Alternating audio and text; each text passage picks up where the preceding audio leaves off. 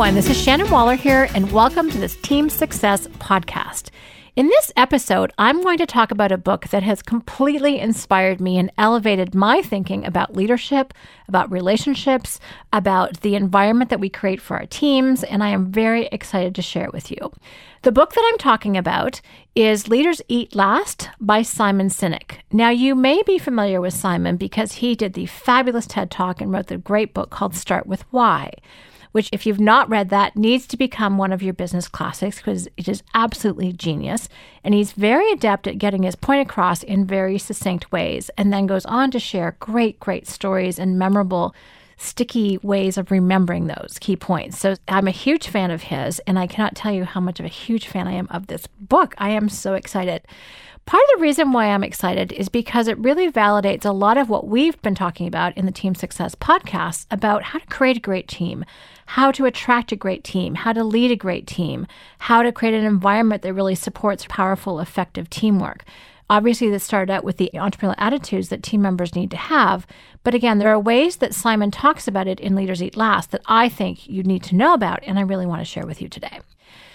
Like other authors that I have actually had the fortune of talking to, like Dave Logan, who wrote Tribal Leadership, and Jack Mitchell, who wrote Hug Your People, Hug Your Customers, Simon really drills down on the key aspects of the relationship between leaders and their teams. And what I really love about how he talks about it, he adds new knowledge based on our biology, based on our own chemicals, of why it's so important to have a healthy, respectful environment for your teams to bring out the best in them, as opposed to one that is strictly about one-upmanship and competition. And he pulls in some great examples, for instance, GE and Costco. So GE would be a great example, if you remember the stories about Neutron Jack, who fired the lowest 10% of managers every year, compared to Costco, who pays far above minimum wage in the warehouses and has overall a much higher return on stock prices than GE. So he really uses these two companies to contrast exactly how you can run companies differently. One looks a little bit more dramatic. One looks a lot calmer, but the one that actually really fosters teamwork and trust and security, we're going to talk about the chemicals that triggered when we do that, is the one that actually had the greatest financial results. A lot of us are very well aware of the environment that we prefer to work in, one where trust is available, people are empathetic to one another, we work together and we collaborate. But we haven't always been able to put a financial number to that. And one of the things, again, I really appreciate about this book is it puts the financial realities next to it and really matches them up.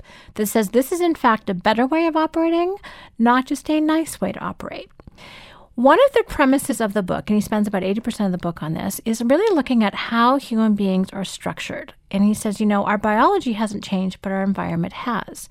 And there are 4 different types of chemicals he talks about that operate in every single human being. So the first 2 that you're probably very familiar with are endorphins and dopamine. Now, endorphins are really the pain-masking chemical in your body. You've heard of runner's high? That's exactly what endorphins do. So they allow us to withstand periods of difficulty, to get through a tough experience, to overcome the pain so we can go ahead and keep working. Now, dopamine is really the goal achievement chemical. So in tribal days, this would be when we found food and we got to eat it. There'd be a little rush of dopamine that goes through our system saying, yes, this is something that's good to do. And for a lot of us today, it has to do with when we get to check off something on our list.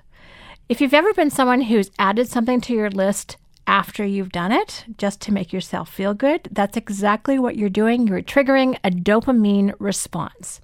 So these 2 chemicals are very much the ones that are about you. He calls them the selfish chemicals. I think they're fairly essential and necessary. But those without the other 2 chemicals really can operate to the detriment of someone. The other 2 chemicals that need to get triggered for really a healthy working society, and not just an individual, but the whole team, are serotonin and oxytocin. These are the trust chemicals. These are the bonding chemicals. You've heard of oxytocin. It's what creates the bond between mothers and their babies. Anytime we go through a tough situation with people and we really bond because we've withstood that difficulty together, that's what gets triggered. And you know it. There's a certain feeling that happens when you really are connected with someone else. And fostering those connections is what he talks about is absolutely critical. We don't actually thrive in environments that are strictly based on dopamine, and endorphins. In those environments, we're in competition against one another. That's when salespeople have negative competition. Sometimes competition can spur them to greater heights. We certainly have experienced that in our company. But ultimately, we all have to also appreciate that we are in it together. That it's the combination of everyone's results that matter, not just mine, not just yours, but everyone's. I think about this when I think of basketball teams. You look at the star performers, Michael Jordan's the one I grew up with, when he can score a huge number of points in a game, 54 points, for example. But guess what? 54 points does not win a basketball game. You need everyone's results to actually pull it off. So being a fabulous performer on a fabulous team is actually the way to get those results. One of the other key facets of the book that I found really, really useful is to really focus on developing as a leader your circle of safety. These are the people with whom you experience trust. These are the people that you can really count on. These are the people that you are empathetic to. And part of the reason why I loved reading about this is because that's my experience of working with our team as Strategic Coach. There's an incredible sense of circle of safety. I know I can count on people. They know that they can count on me. We care about one another. We care about what we're doing in the world. And for us, this is such a powerful environment. Now, it's also not a right fit for everybody, and certainly not everybody is a right fit for us. So when people change careers or decide that they need to go somewhere else or that we're not a right fit for them, I'm like, great, this is good. I'm not unhappy with that decision. Go find your tribe. Go find the place where you are a right fit. Because trust is so essential. Patrick Lencioni talks about this in the 5 dysfunctions of a team, is that trust is essential if you're going to function well with other people on your team. And it's something that I think is underappreciated. And I love the fact that Simon puts in this chemical basis for it, because he really describes how human beings operate and why it's important. And again, I love this addition to my current level of knowledge. So empathy is really important, as I've talked about. Respect is obviously really important. And the other thing that's important is to really recognize what causes stress. And what causes stress for everyone, Gallup's done great research on this as well, is lack of control. If you know that you have no control over the work that's coming at you, or your ability to influence it, or to make it a better situation, that is incredibly stressful. It leads to emotional strain, again, because you have no impact on anything. It's kind of fun. I'll talk to my family members, one in particular, who happens to be my mom, and she'll think, oh, Shannon, you're so busy. Aren't you stressed? I'm like, well, that's actually not how I experience stress. And it's not. I can be super, super busy. There's no question about that. But I don't interpret that as stress. I interpret that as being really busy. But guess what? I have complete control over what I'm doing. I have a fabulous team with whom I work who will only take what I do and make it better. I have every aspect of lack of stress. Certainly, I need to produce really, really good work and make sure I deliver my part of it, but that's the only stressful part. I just have to be at my best in order to be able to do that. But guess who's in control of that? Me. So it's not like someone else is making me do this. I am the opposite of a victim. I am actually the creator. So that's a very empowering situation to me, not a stressful situation. So we have these conversations occasionally, which is kind of fun. So all of this really is to say that the environment that you create for people through empathy, through respect, through giving people control over the work that they're doing, really affects how they function every single day. If we work with people that we can't trust, that increases our stress hormones. That increases cortisol. You may have heard of cortisol if you've done any health reading whatsoever.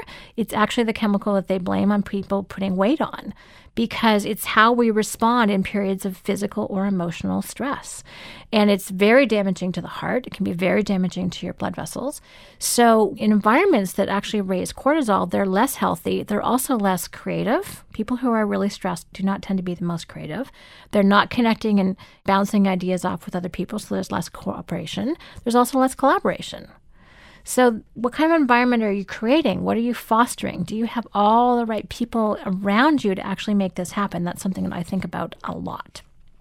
The last main point from the book is really how important it is to become a long-term leader. If we're all focused on our results this week, this month, or this quarter, that really facilitates behavior that only triggers those really short-term chemicals, the endorphins and the dopamine.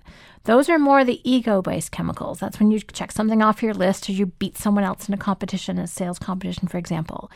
But when we become long-term leaders, which I love, a lot of entrepreneurs are long-term leaders. You are in it for the long haul. You are building something to last.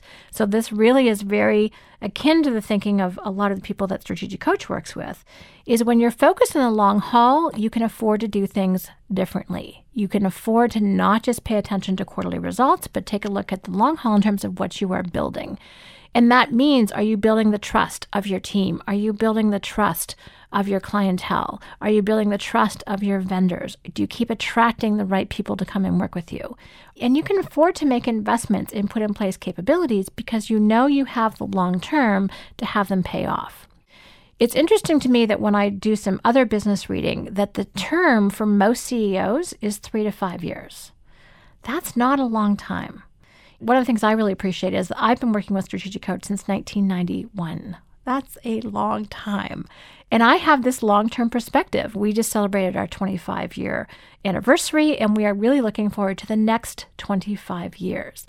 That is a very, very different way of thinking as opposed to a quarterly framework. And there's something really powerful about thinking, okay, what kind of capabilities do we want to have 25 years from now?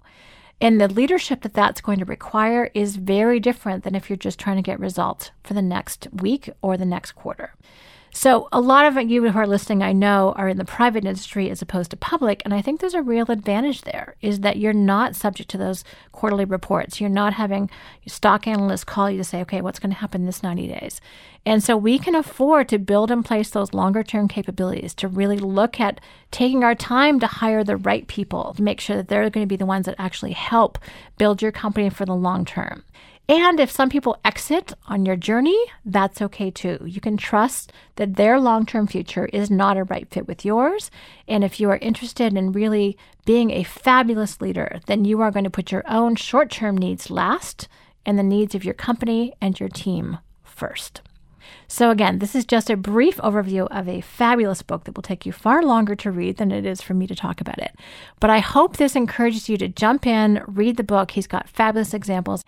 Make sure you run out and order it or buy it as soon as possible because it will definitely add to your thinking about how to maximize your team success. So thank you very much for listening. Any questions or comments, email us at questions@strategiccoach.com. And as always, here's to your team success.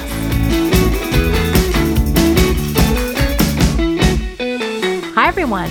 If you like what you heard today, make sure you subscribe to the Team Success Podcast on iTunes. And if you're interested in learning more about the Strategic Coach program for entrepreneurs, absolutely go and visit strategiccoach.com or check out our channel on YouTube. For free downloads and more team success strategies, also go to teamsuccesshandbook.com.